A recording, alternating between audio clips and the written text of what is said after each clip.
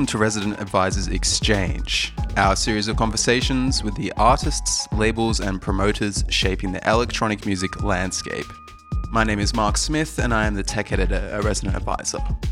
This week's exchange sees us return to the iFilm Institute in Amsterdam for the first installment of a series of talks and interviews recorded live for RA's annual conference at Dekmantel Festival. First, we have Martha Pazienti-Caden presenting a panel titled Knowledge Sharing Across Generations.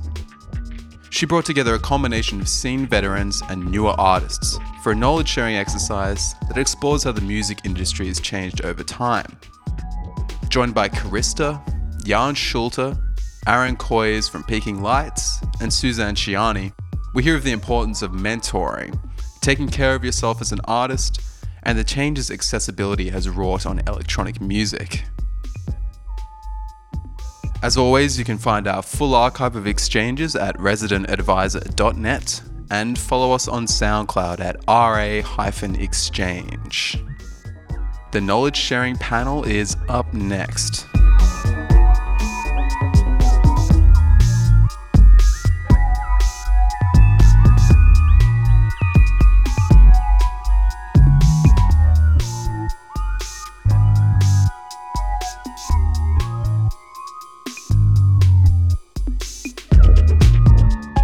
Hi everyone, and welcome to the knowledge sharing panel. My name's Martha, I'm from Resident Advisor. We're going to spend some time swapping some insight and learning about the careers of the people who are sitting with me today. We do have DJ and curator Karista. Hello everyone. And we have one half of the psychedelic pop duo Peking Lights. This is Aaron. Jan Schulte, a.k.a. Wolfmuller, a.k.a. Boofman. Goede Tag. And with extensive experience in the worlds of production, DJing, synthesizers, we have Suzanne Ciani. But to get started, I was hoping that we could get kind of an overview of those of you that produce music, how your practices have evolved in terms of tools, software, hardware, and I thought maybe, Suzanne, this might be a nice moment for you to tell us about your relationship with the Buchla and how that's evolved. Yes, the Buchla, my first love. I started playing the Buchla in the late 60s, and I played continuously for about 10 years, and then it broke. I moved to New York City, and I started a production house and did a lot of music production for television and film and started making recorded albums. So by that time, the technology had kind of gone into MIDI. So there was a lot of recording. But then when I moved back to the West Coast and reconnected with Don Buchla, I just did a complete 360 and I went right back to the Buchla. So that's what I'm doing now. I'm just playing the Buchla as if it were the 70s. Because in those days, my dream was just to continuously play the Buchla live, but there were no outlets for it. There was no audience. It just wasn't understood. So it's a great pleasure for me to come back with the new Buchla, which is the 200E and not the 200, and to find an audience who really understands what's going on. This, for me, is like, I feel like Sleeping Beauty, and everybody was asleep for 40 years. And then I wake up and it's like, wow, So that's my Buchla story. And Jan, how about you for making music? How have things changed with your tools? Yeah, it has changed. I mean, in the beginning, I used records mostly as tools. I had a computer and used samples, and I didn't even have a sampler as a gear machine, and somehow learned to use the sound color of the records I used for my music.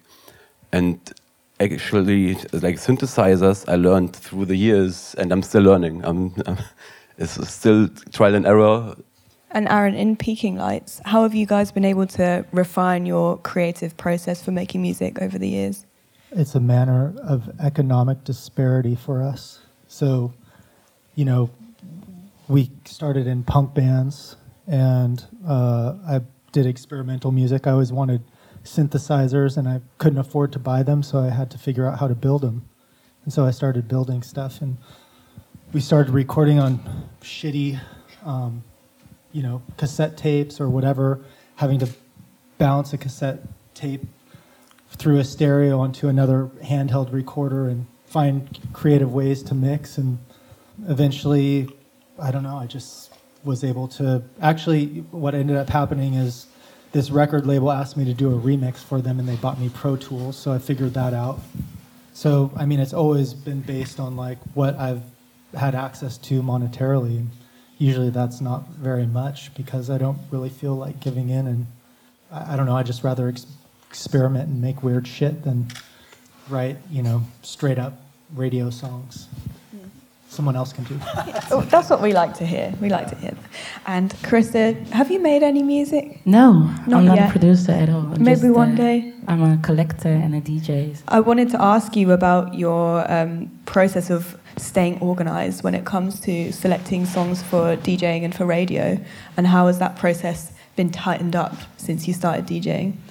So I started DJing like 10 years ago, and in 2015 I had my first online radio at Red Light Radio, and before that I was already collecting and playing records ever since. It's like already now 4 years ago, in 4 years time that I have my radio show. And how I organize my music depends also what kind of music is already out.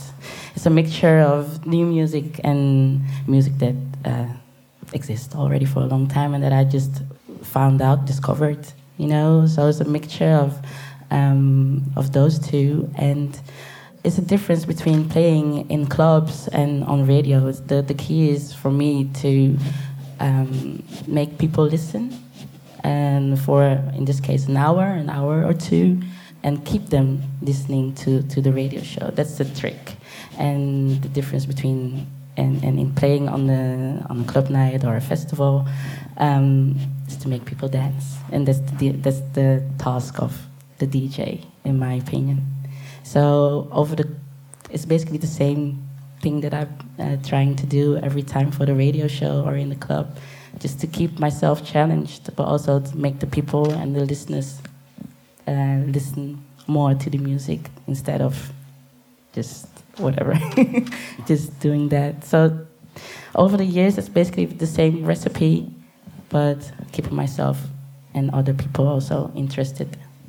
And how about for the logistics of like being able to get to your set and make sure everything is smooth? There's a lot of preparation going into organizing the folders and literal records. In the beginning, because you're like collecting lots of music that you like, different music that you haven't listened to yet, or friends of friends send you the music. I organize my music for radio shows in a different folder than music for festivals or club shows. So I don't think there's a huge difference over the time. I just make playlists or separate the records that I want to play in my radio shows or in clubs. Yeah, you're just able to sort of refine the process every single time. Yeah. And you have 3 different aliases, which I feel like we'll break into later on. But in terms of organizing music for these different sets, how do you prepare? There was a time when I was trying to differentiate a lot between those names, but in the end, especially with DJ gigs, I ended up that only the promoter knew one of the specific aliases, and I knew the crowd would not be able to just listen to a Wolf Miller percussion set completely.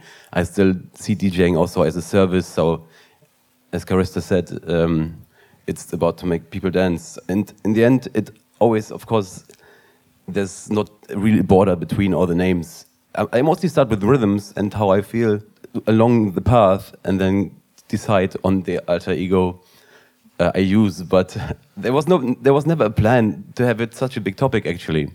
I saw it as a normal thing to have different names and different records. It's different projects. It's fun to have like the whole concept of a record in a new way when you do a new record, and these days I'm actually embarrassed when I see posters for events and it's like Jan Schulte, aka Wolfman, aka Wolf Müller.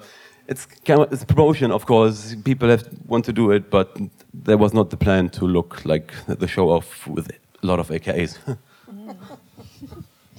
And Aaron, we touched on this briefly with what you said before about being given Pro Tools, but I was curious about your thoughts on, as accessibility has sort of expanded and more people have been able to get access to more tools, do you think that is like a helpful thing for opening up electronic music? And would you maybe have a piece of advice for someone who is starting out with making music?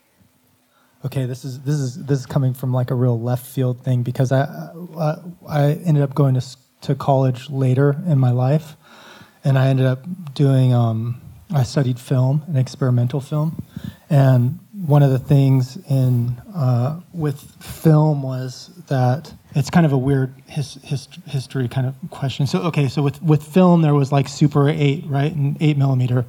And maybe your grandparents or great-grandparents had film of your parents or grandparents, depending on your age, of Super 8. Like, Super 8 was this totally accessible thing, and anybody could make films. And then you had, like, Nick Zedd and Richard Kern, and film was actually in the hands of the people. People could make their own films. And then what happened? It gets taken away. You have all this media form that is given to people. People use it. Cassette, 4-track recorders, all that, going into Pro Tools, things get cheaper, and then they eventually get taken away from people as people build it. So I think as much accessibility as you can have, yeah, is great. More people making stuff, yeah, fine. More people that don't know music, like traditional music structures, all the better. Like, yeah, use whatever you have by any means necessary. Go for it. Yeah. Suzanne, do you have any advice for someone who is not from a musical background but is wanting to get into music? Well, the thing I loved about music technology is that it's, I always say it's a relationship. So you encounter a machine, a tool, whatever it is. And in the old days, what we did, there were no manuals, there were no books, there was nobody to talk to. And you developed your knowledge just by doing it. I know that's harder in a computer system where you have menus and lots of dependencies, do this and then do that and then do this. But that's why I'm in analog. So analog's a wonderful universe. And I think it's a very popular one now. And the beauty of it is that it's just that relationship between you and the machine. And there's a correlation. You do something, you turn a knob and you hear a change. You make a patch, you hear it. So it's empirical. You can learn it just by doing it. And the more time you spend with it, the more you discover it's deep. It doesn't end. It's not boring. It's not like, oh, I went up to the keyboard and I got a sound out. Isn't that, like, cool? No, this is more like an evolutionary learning process that never ends. And so that's my idea for now is, analog, spend time, don't read, just do it. Yeah. Beautiful. Shall we come back to DJing? Because this is what I am extremely curious about. Part of like growing as a DJ is obviously playing back-to-back. Last time I saw you DJ was back-to-back. Yeah. And that was here in Amsterdam as well. With Elias Mazian. Yeah. Yeah. What is your like guidelines for back-to-back etiquette when it comes to playing with another DJ? I don't play that often back-to-back. Only with the people I really know. Elias and I know each other for 10 years, from back in the hip-hop times that we played, that he was a hip-hop DJ for a hip-hop artist here in the Netherlands, and I was a tour photographer for a hip-hop group. So that's how we met, and ever since we kind of had contact. So, and I know that the both of us have the same taste in music, if it comes in house music or even soul or funk music or something like that. So I'm very selective with people with who I play back to back with, more than 90% of the time, because we know from each other that we like the same music. We don't really prepare. We make it happen on the particular moment that we have the DJ set, and that creates very interesting moments and orders in the set that you don't even think about it. Okay, that sounds really nice. I didn't expect that from you or from myself even. So there's not really a guideline. I'm just being very specific with who I play back to back with. It's not that I am gonna play a back to back with Steve Aoki, for instance. I don't know. I would love you to know, see that's that. really from the other side of the musical spectrum of DJing. But I'm very selective with it. Does anyone else have any experience of playing back to back? I think I have, yes. I mean, I learned most of DJing playing back-to-back in the Salon des Amateurs in Düsseldorf, where I started off as a DJ mostly. And we always did a night from beginning to the end with two people, which means starting it from 11 and then go as long as the night goes, which would be 8 or 9 sometimes. This directly told me maybe a different path about back-to-back playing, how it's possible to challenge each other to play the records, the B-sides of the records that you never thought you would play anytime soon, but then it just, the other person that you play with guides you to it, does something you didn't expect.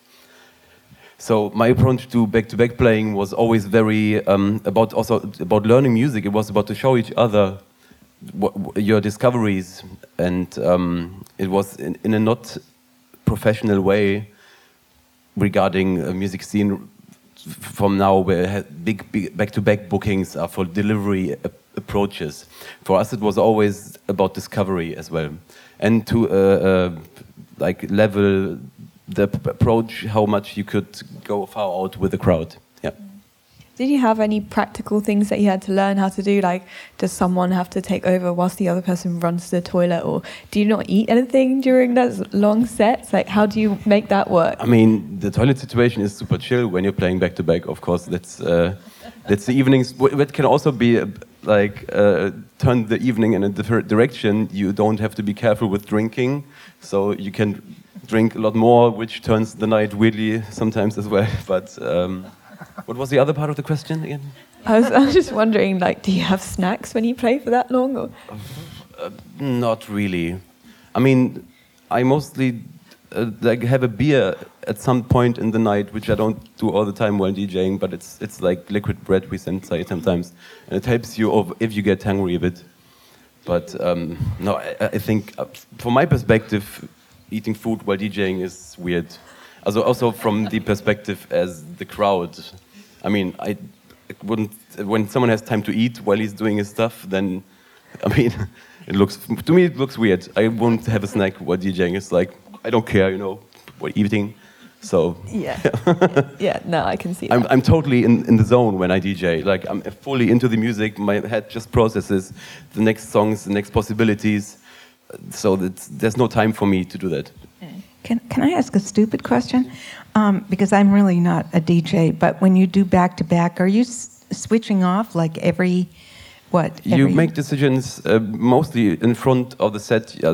It's a normal thing to play one-on-one track, but it's of course hard to... sometimes when things are not running perfectly and you have the feeling it's a bit chaotic, then I decide with my friends that maybe 2 or 3 tracks are better to give a new direction.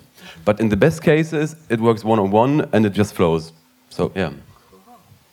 Cool. How about it for you, Krista? One-on-one? Exactly. It depends also on the time that you have for a back-to-back. 1.5 hour short, really. So you do one-on-one. If you got like 3 hours. It depends also. Did you play like 2 over 2? But basically, one-on-one is the perfect, so you can like switch easily and make surprises and make people go wow, or even the DJ that you play back to back with. So yeah, one-on-one is for me the best. for sure. Yeah, that's why I like it, because when you play back to back, you basically just get to be the person's biggest fan and stand right next to them, and then you switch and they get to be your biggest fan and stand right next to you. It's cute. Exactly. Let's move on to talk about the same thing but from the other side, in terms of performance. Suzanne, do you have any rituals that you've developed that help you get in the zone for a performance? I just love it so much. I just love having that like special time with my bukla, because in normal life, there are so many distractions. Even if you sit down to play at home, something comes up, the phone, the gardener, the relative, there's always something going on. And that beautiful, special moment when you're performing, it's like just being in a bubble. It's so complete and absorbing and safe. Nobody's going to bother me, and it's my time. So I don't know if that was your question, but that's my ritual, is just to, jump in a bit. I don't like to be too prepared, because then, I like the little shock. It's like, oh my God, I forgot to plug that one in there. And I like to recover, while I'm playing, because it keeps me awake. It's a very focused, conscious thing. And the older I get, maybe the less mentally, I don't know if the synapses fire at the same rate anymore. So, but I'm very patient with myself, and just enjoy the surprises. And how about for you, Aaron? Is there any Peking Lights pre-show rituals that you've developed? I can't really eat before I play. Kind of like fast throughout the day usually. And then I don't drink or do drugs. 7 years strong now. 8 years no smoking. So, I don't know, drink lots of water. Stay hydrated. And stay hydrated. Eat a lot of dark chocolate. Yeah. That's my thing. Yeah, it's good, right? 85, minimum 85. Yeah, I'm with you. Everyone's just taking a sip of water there. Yeah, gotta stay hydrated. I don't know ritual-wise, but the other, like playing, I guess it just depends. Like, try and kind of like be meditative depending on the set. Like, if I'm going and DJing, it's usually like I kind of try and like just clear my head. It's maybe a little bit less hectic as playing live, because live we have all our stuff is hardware. So it's, and then I have a big, like a 24 channel mixing console in front that I use. So it's, and I'm mainly playing the mixing console, I guess. Yeah, so that's much more involved. It's like 24 channels of dubbing constantly. So that's more focused, I guess. So I just kind of need to maintain focus. Essential. Yeah. Let's move on to the business side of the industry that electronic music has become. And I would be really curious to hear if everyone's up for sharing some thoughts on the teams that they've built around them. Because these days, when you're like a new person starting out, you're kind of made to feel like you have to have an agent and a manager and all these different things. And that's bullshit. Okay, you heard it here first. But I would definitely be curious to hear from each of you how you've grown the team around you, and why you think that's bullshit, starting with Aaron. I think it's bullshit because I think people will respond to good music no matter where it comes from. And I think that things like Instagram, I'm like a child of the 70s, so I guess that I have a different perspective of growing up. Like when I started playing music, I played in like power violence bands, and you probably don't even know what that is. This is really, really crazy sounding. Look up power violence bands. Look up like Infest or something, or Man is the Bastard. And playing this really crazy music. It was all flyering, Maximum Rock and Roll. Was a magazine called Book Your Own Fucking Life. You'd call, you'd send letters, you'd mail cassette tapes, and that's how you would get to tour and get shows. I mean, it was all very much, I guess, more organic than dealing with an algorithm of like a website. So you didn't have to have, now you have to have money. So now it's like the music industry is being narrowed down from people who didn't have money. Used to be you could spend $50, buy a shitty guitar, $50, buy a shitty amplifier, call it a day. Your other friend did it, $300, you got a band, you could tour no problem, hop on a Greyhound bus. Now it's like, if you want to get seen or whatever, or have that, you have to have someone backing you. So, which is kind of a shame, because I'm sure some of the best music right now isn't even on the internet. It's, it's beyond that. It's not that it's beyond it, it's just under it. I mean, you have like pop stars like Taylor Swift, whose father was a billionaire banker who literally caused like an economic collapse, but yet no one talks about that. Everyone likes the pop star, It's like people's priorities are fucking off to some degree right now. I mean, I might be wrong, but I kind of think that to have a business, like, you have to have yourself. That's the number one thing. You have to have yourself, and you have to put energy into yourself. Like, fuck having a manager. An agent will come when you have it, when it's right. Like, you don't need that. I've dealt with managers, and we tried to go one way, and I loved the record label that we were working for years in the past. This record label called Domino, absolutely amazing, but there was a disconnect between what we wanted to do and what they wanted us to do. And so, we had a manager that was like not on the same page as us, and there was so we're an electronic band. We always have been. We'd roll up to shows and we'd have all this weird gear, playing with rock bands, and people would be like, "What the hell is this?" You can't, like, we're just different. We're not that way. We're not gonna. You're not gonna change the mind of an audience who wants to go see that, and we weren't willing to make that compromise to do that. So, I mean, you kind of have to just do it yourself, I think, if you just not worry about it. Yeah. Has anyone had an opposite experience where they feel like a management or an agent sort of support has helped elevate them? Well, let me just say, an agent is different than a manager. An agent is different than a manager, because an agent actually gets you work. They get you work. A manager manages your affairs. So if you can't manage your own affairs, your manager can be taking money from you. Your manager can be setting up things that might not be appropriate because you're not taking care of your own affairs. You know what I mean? Yeah, that makes sense. Has anyone had a different experience with management? I never had a management, so no experience. But I have an agent, and I'm very happy about him, because I hate to talk about money and any of that stuff. I would be the worst negotiator in the world, because I have fun doing what I do. I like doing this, and it's amazing that I can do this, so I would go anywhere for whatever money. So it's good that I have an agent. Peace, Rob. Yeah, I do have a manager. It was basically one of my best friends that I've been known for a good 8 years from the Amsterdam club scene, basically.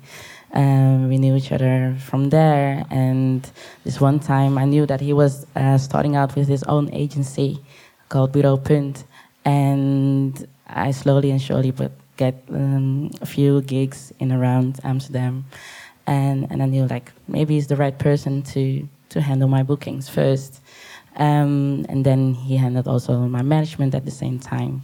I think it's important to have, like, someone in your team. I got a very small team, like 3 or 4 people, who totally understand where you want to go. Your own vision is very important to have, and from there on out, you can together, not for each other, but you work together to a certain goal. And so far, so good. So far, it helped me in the best way possible. Of course, you have to look at to the money part, of course, and the contracts that you guys have with each other, but basically not with both of the parties. With my agent or with my manager, I don't have a physical contract. It's just the trust that you build over the years with each other and the willing to try to make a difference. I know that my manager is very hard-headed guy and doing certain things to make a change and not to like follow the mainstream path, actually. And my agent's actually the same.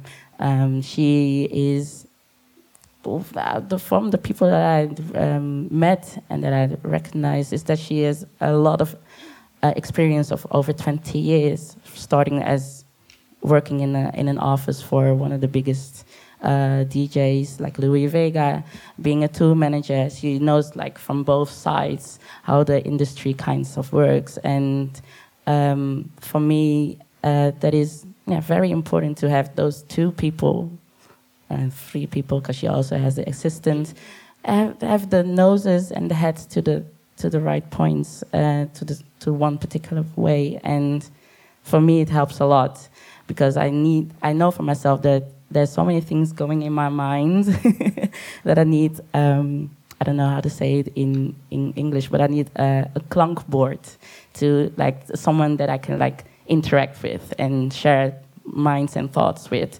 And for me, my manager is basically that guy who can find the line in between all of my thoughts and visions and things that I want to achieve. And he kind of puts it like in a time schedule, in a time frame, because you cannot do everything at the same time. Regarding social media, I do everything myself because I like to do that. I like to share personal thoughts and text this underneath my Instagram post every now and then to keep it human. You know, like you're not just a product, but you're a human who is doing a job. And for myself, like last year was really like my big year, and how to handle that and how to maintain it too. For me, it was kind of a therapy session via the new media, basically through social media in this case, and to have also interaction with the people that like you know. So yeah, I kind of like that. It's also really nice to do that, I think. Really nice. It's nice to hear a positive about social media. Let's come back to that later on. But before we move on, I'll be curious to hear how your team has changed over the years, Suzanne. Oh, there have been many, many years and many, eras. I had a previous life as a pianist. I started out kind of bootstrapping my career. And then it got, where I had a big agent, big manager, and, the whole Hollywood thing. And, now the result of that is that I have 5 masters that are on Sony that I don't have rights to. And I made a decision, when it got out of hand, that I just cleaned house. One day I moved from New York. I moved to the West Coast, fired everybody, the manager, the agent, the record label. And I just started from ground zero. I started my own label in 1994. And I just wanted control. I wanted control of my own music. I felt that my albums were like my children. They weren't for sale. So that's still where I am. I had the very good fortune to have Rachel here. Rachel Aiello is my assistant, and she, I don't want an agent, and I don't want a manager per se, but that work still needs to be done. How we do it is that we don't solicit. We only take what comes in. And that's already an energy system, because you're not spending energy looking for things. You know that there's energy there because they have come to you. And then there's still a lot of work that has to go on to organize it. Can you get from Australia to London in 2 hours? It's like, so it's kind of fun that way, and I'm trying to get my master's back, and I do believe in being indie. I know that the deals have changed. The old dinosaur contracts with the major labels were just horrific, and the typical deal I see now with a record label is different. It's more of like a 50-50 deal. And so, I can't really comment that it doesn't work. I don't know. I think they fixed it in a way, But the one thing I caution against is getting things for endorsement of your own value isn't a good idea. You don't need a manager to look good. You don't need an agent to be more important. You don't need, as an indie, and I think we're all indie now, or should be, or have indie consciousness. You need to understand all the business, and then you can delegate. They always say, don't delegate what you don't understand. So, it's a lot of work. I don't think it's just like, doing music for me is a small percentage. That's just the reality. I don't know about anybody else, but it is. Yeah, there's a lot more that you have to do, but it's taking care of yourself, right? It's like you wouldn't wake up in the morning and just wait for someone to make you breakfast. You make it yourself, right? I don't know. I still like somebody to give me breakfast in bed. That is a nice thing, Yeah. but you know what I mean. And to a certain degree. Well, you have to be responsible. You have to tell them how many minutes you want the eggs cooked. Yeah. You have to know what you need, right? What about for the budding managers out there? What would your advice be for them in terms of building a good relationship with an artist? Maybe Suzanne, you could start. I like her idea about having a good friend, somebody who knows you well. You don't want to be or feel like a number in a system or a commodity or a product or something. You want to be as personal and as three-dimensional as you can be with that person. Equal, feeling that there is no hierarchy between you guys. Right. I like the boutique, the small companies, so you feel exactly not like a number in the system. I think that's for me really important. That's for me individually, but that depends on any other person who likes to be at a big management company and really, you do your own media, you were saying. Most of the things myself, yeah, the bookings, cool. we also communicate by email or even by phone if I would like to do it or not. And it's not that somebody is fixing anything for me, handling and the process how to. But if there's a booking coming in that I don't really see myself playing at, then we're not going to do it. Should be equal in every way. And Jan, you're happy with your agent, but what was the process to settle with this particular person? My story with my agent is quite funny because he found me on Discogs selling a record of mine, and then he wrote, "Are you Jan? I want to talk to you anyways, and make you an offer."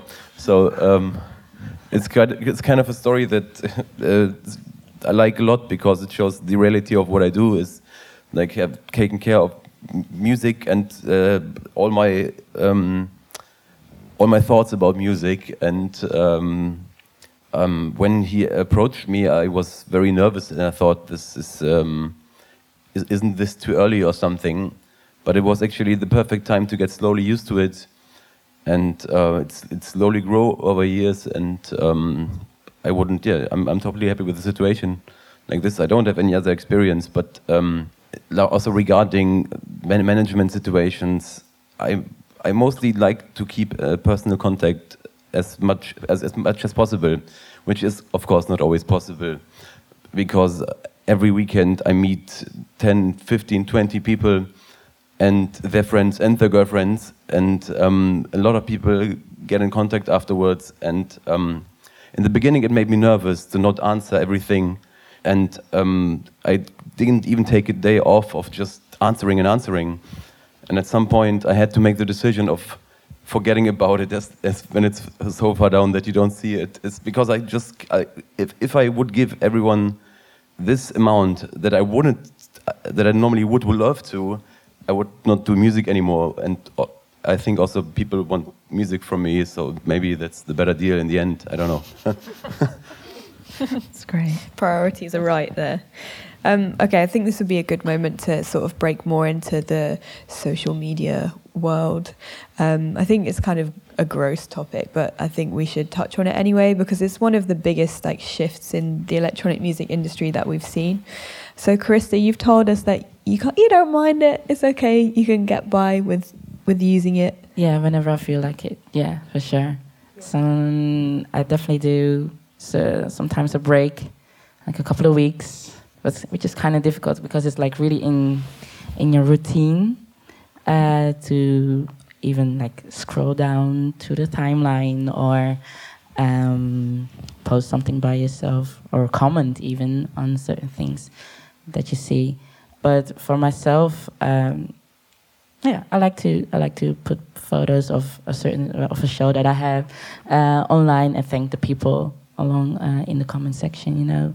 But social media it's nowadays a very important asset for being a DJ to be seen or an artist to be seen, or some people even look at the amount of followers that you have on Instagram or even on Facebook or I don't know, Spotify or something like that. How big you are, how important you are at that particular moment or just in general.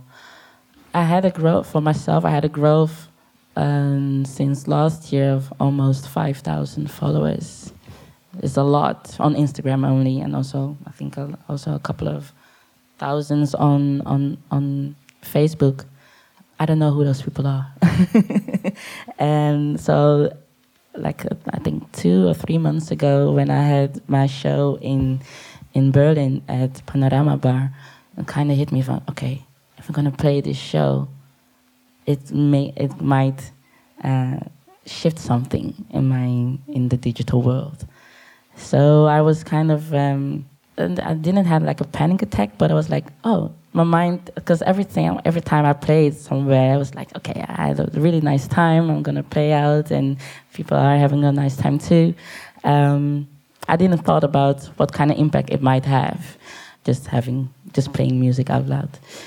And that particular show that made me think like, okay, if I'm gonna do that show, or even like with another artist, it would put me in a certain position, which is nice, but at the same time, it has its downsides because I don't, like I already said, I don't know who those followers, who those people are.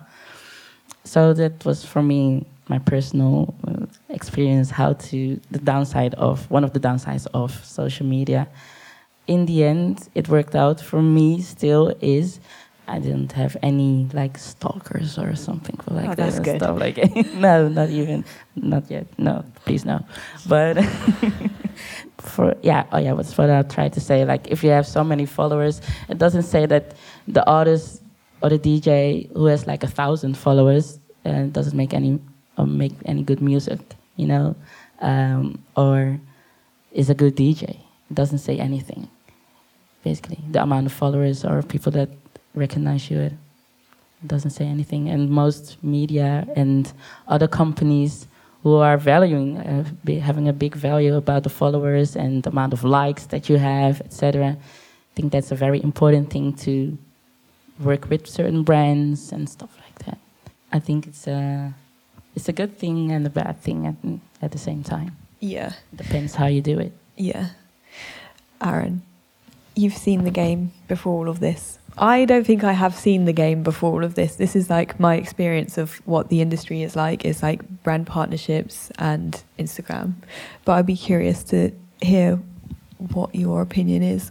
Well, you know, like way back in the day when they built all like the beautiful cathedrals and all that stuff in in Europe, and there was no one's name attached to any of the artwork. It was owned by the church, and I mean, it's weird, like this weird concept of it, but I feel like that, and to some degree, is kind of what's happening now. Not that I disagree with it, because I think it's a great situation for artists, especially artists without money, to have more exposure given to them.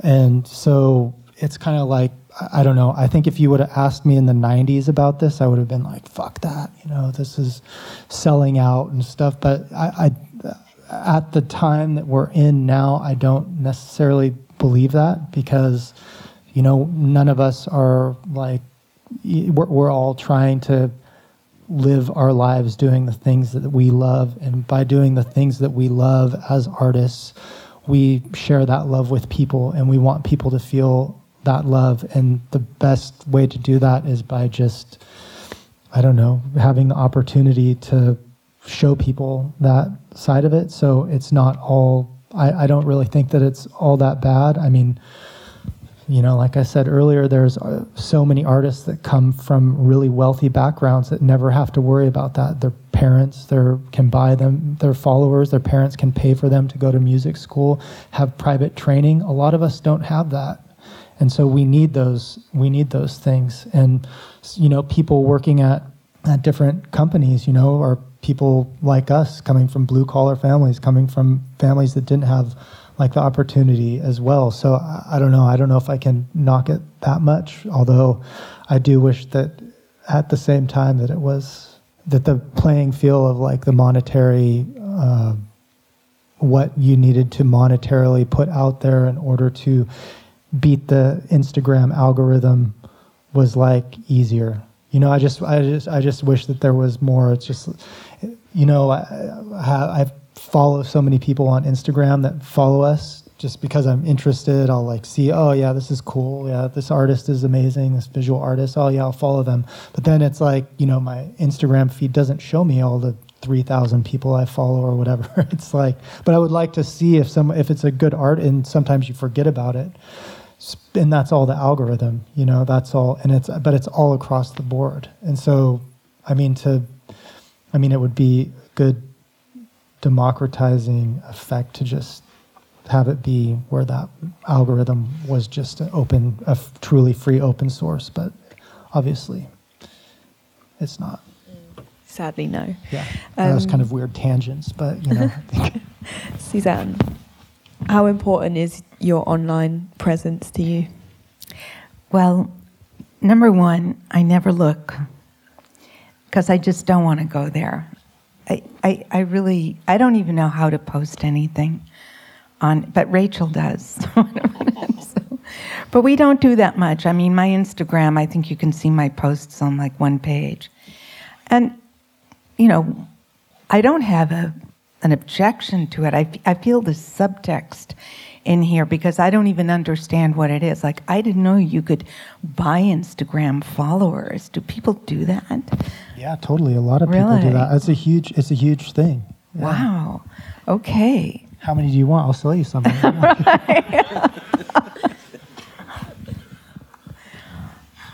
So I don't know that I have any useful opinions about that. I thought Facebook was for me and my family. And then we had a page that was just for the business, whatever, but people don't go there. They ask to be your friend. And so I just don't even go. I do, they do have those algorithms. So if I go on my Facebook, I see my niece, I see my nephew, I see what I want to see. I don't want to. Some people I noticed in the beginning would be upset, oh, she won't be my friend. But once you feed that beast, it just gets hungrier and hungrier. I noticed, if you become somebody's friend, then their friends want to know why you didn't become their friend too. And so I just don't do it. I only accept friends, people who actually know that I live near, or whatever. So I'm not a good example of using it as a tool, but I think that, we do post concert things on Instagram, right? We're getting the nod from Rachel. Okay. That's right. Okay, and I don't think, do those go onto Facebook too? They do. Okay, there you go. But it's good to know that you can have an amazing career without having to engage in all of that horrible stuff. Jan, I'm guessing you don't... It's horrible. This is so much fun for me to find out that you think it's horrible. I thought you kids loved it. No, I think for me it's just a sort of necessary evil. Jan, I'm guessing you don't have 3 different accounts for all your different aliases. No, but it's hard. I had thoughts about doing stuff like that. And actually I have on different platforms. I mean, on Facebook, I try to combine it all. And as Jan Schulte Music, which is not easy for people to find when they want info. And Instagram, I wasn't taking that serious in the beginning, so I called it Bufiman because just was quite catchy, whatever. Not as complicated as Wolf Miller with the U or whatever. But I'm not that big pro in all. I'm maybe from the last generation that grew up without internet. So internet came into my life at the same time where I started making music and discovering all that. It always evolved, and it's new things that I mostly don't understand, and I'm using it as good as I can. But I think it was not necessary for me as a musician getting into a scene or having my first releases. That was about the local scene and bringing the records we made into the right record shops. Like it's a longer process, but I think this longer process was good for me and for my artistic evaluation. Is that the right word? No. Yeah, I think if you can wait a bit longer and you don't take all these internet things so serious, it will be good for you as an artist on a longer term. That your music comes to the right people and not to people that hang on the internet all the time. I want people to not hang on the internet. I want them to listen to my music, which is what I made it for. There's one thing about, for example, for Facebook is I realized that if I post a song of mine, for example, on SoundCloud, it doesn't get as much feedback as if it was with a video. So I ended up doing a video which is not my thing. Like, I'm a musician, just with like a bit of last energy to show people my actual product, the music, with shitty pictures, because people respond more to it. And these decisions were weird for me. Yeah, I don't want to have to put something else on top of my music for people to realize about it. That's not what I made it for. People can just close their eyes if they want. That's like the music video. Yeah, it's not dreamy music, but you know what I mean. So yeah. Go for it. The one thing I think is kind of trippy as being an artist, like making your own music, is Spotify right now. And I actually just had a conversation with a friend who works as a distributor, or works at a record distributor. And he was saying that the actual record sales are going down right now because of streaming. That there was a big boom for a while, and I don't know. I found that really interesting. That it's like that now, streaming is actually like people are starting to see that as opposed to physical. I mean, you play vinyl only, or you play CD? I play digital CDJs these days. Yeah. Yeah, sticks. How about you? Both. What do you tend to use more? Digital. Yeah, right digital. Now. Yeah. And so like, but you guys still also buy the records? touring aspect is mostly, but the general digitalization drives the scene too. That if I arrive too often somewhere where the record players are not set up correctly, and it doesn't make fun. Where I play one record and I brought a whole bunch to test out one, and it has feedback, and so these days it's actually just safer to prepare it digitally. I record records on the first listen these days because it's safer. I don't want to come anywhere and the crowd thinks it's a shit DJ because the technician set up the record player's shitty. Exactly. Yeah. So it's a safety thing with it, maybe. So you a fan of rip, grip, and flip? What is this? Rip, grip, and flip. Or no, grip, rip, and flip. Sorry, wrong way. It's when you. This is so. It's when you grip, rip, and flip. Is when you get a credit card and you can buy really expensive records online. You rip them and then you sell that record again. I never sell records. Not never, but so you can buy like rare records and not have to deal with actually paying any money for it, but you can still get the good digital file. Yeah, but I still collect as much records as I always did. It's for me a thing that I started with, and it's still the thing I love. But the thing about recording is a safety thing regarding DJing, because reasons I just told you. And it has a small bonus. If you record it directly, the track you want to play, you have to listen to it to the end. It's not the case in the club where you play a new record and suddenly something happens because you didn't listen to the end at home. Yeah. So this small bonus I like a lot. So I have it all saved in my head already. I even saw the ending in the audio file and know how long it takes to stop. So yeah. Yeah. Amazing. Well, there's one more thing that I wanted to touch on, which I think has been changing a lot in the world of electronic music lately, and that is the perception of women as producers and as DJs. I feel like we could do an entire panel just on that, but I think it would be really insightful to hear from the ladies how that's affected you guys. Karista, maybe you could go first. Are you finding that there's more of like your peers who identify as women coming through with you at this point? I don't know. I really don't know. I like to think that I'm a really good DJ. If people would like to book me because I'm a woman, and that fits perfectly in the lineup of only 90% of 100% male, and then put me into the lineup because of that reason, then I like to reject that booking, of course.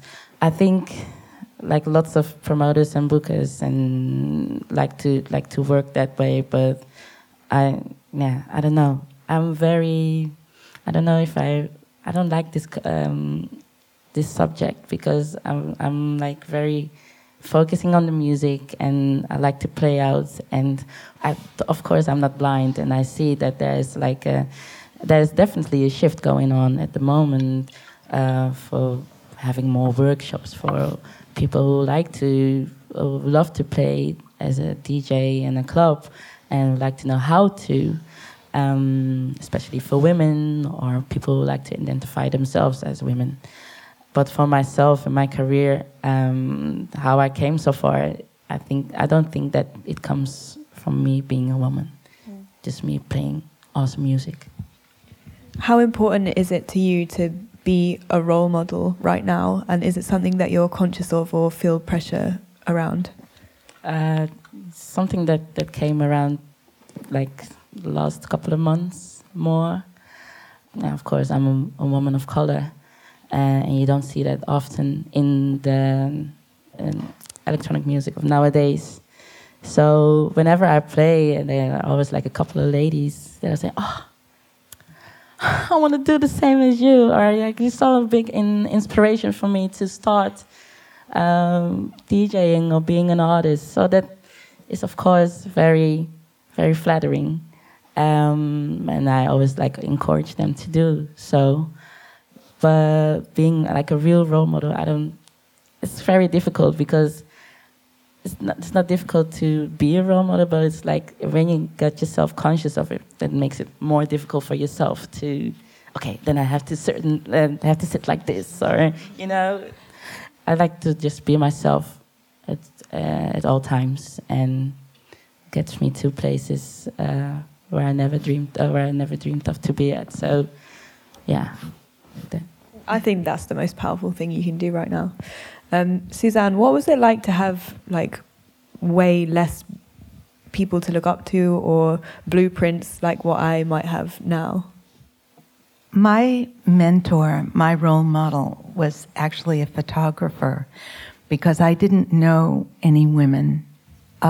So this was a German woman, who in her field was technological.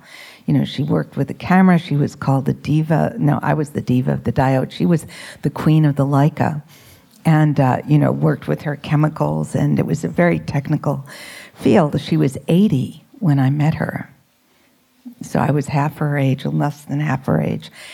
Now what I'm finding out in this long arc of existence here is that there were always women along the way. We just didn't know about them.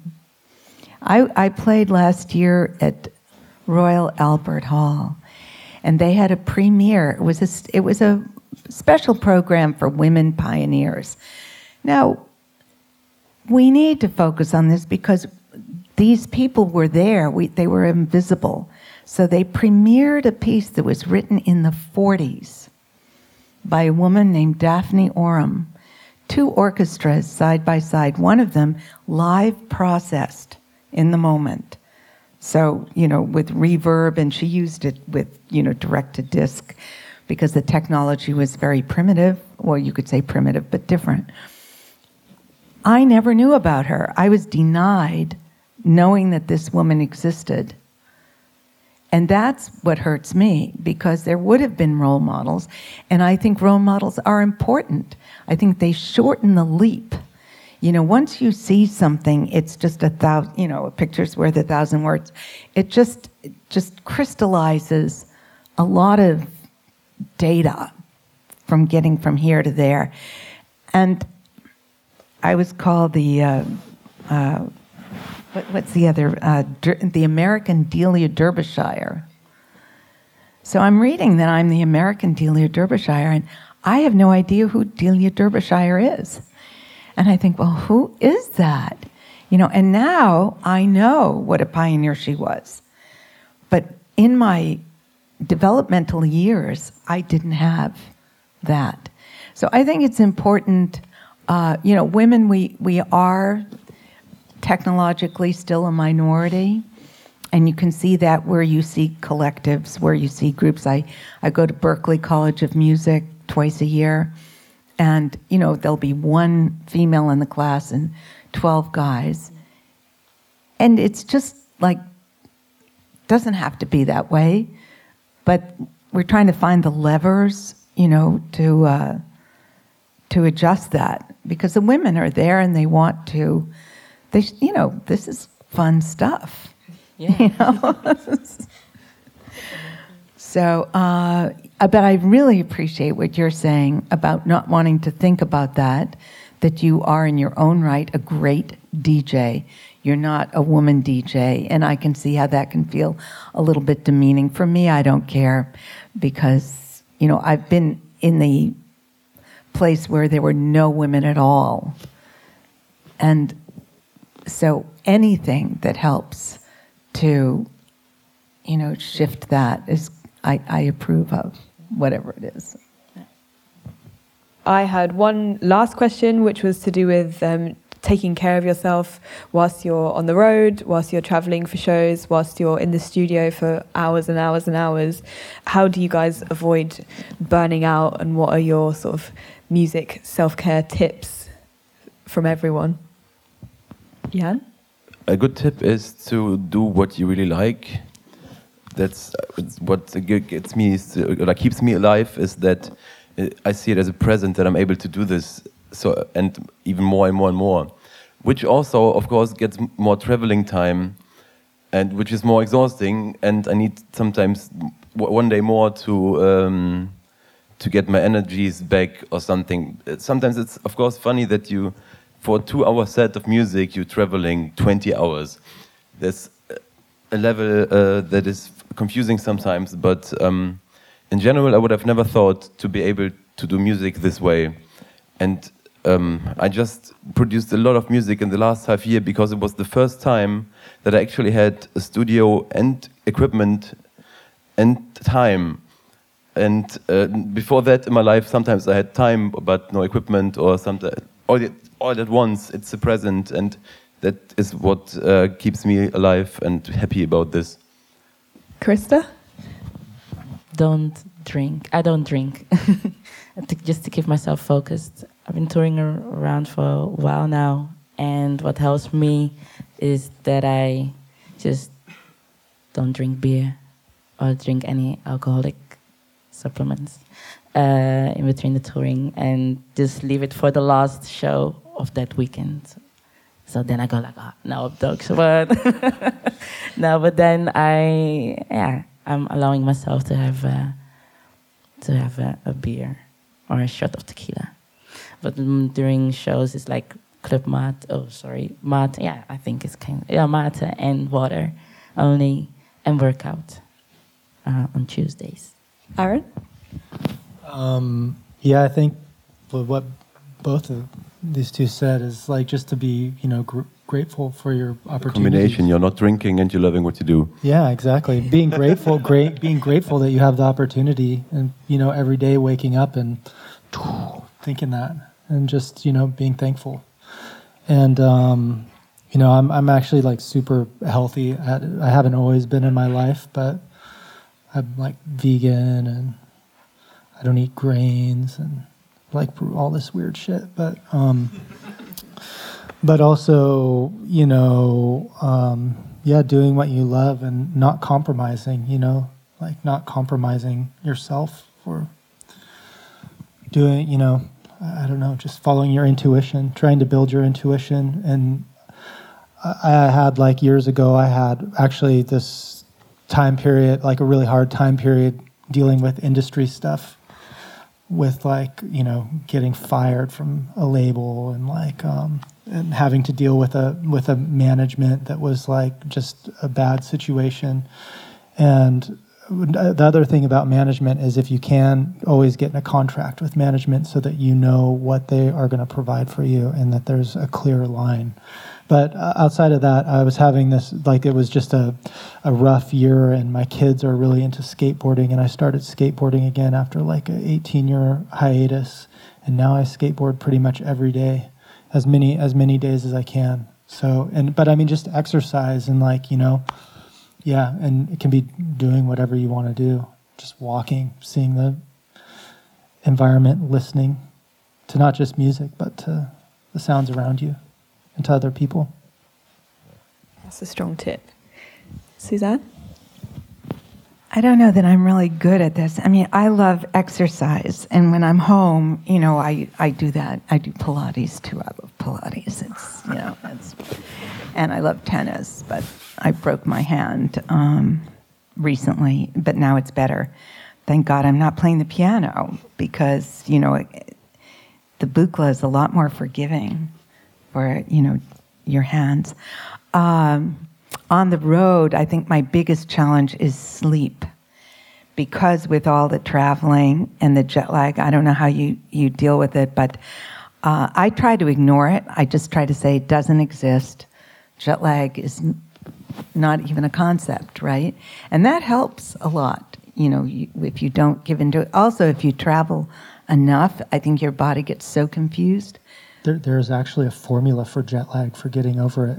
What is that? It's like you fast for 16 hours before you leave, so that by the time you get there, you've fasted for 16 hours, and then you drink a lot of water, blah blah blah. But then when you get there, then you eat like with the first meal, and it works like amazingly. Well, that's because you're not eating the airplane food. No, I don't. I can't deal with it. Right, yeah. Right. It's a definite no, but fasting, okay. Yeah. All right, thank you for that tip. Okay, great.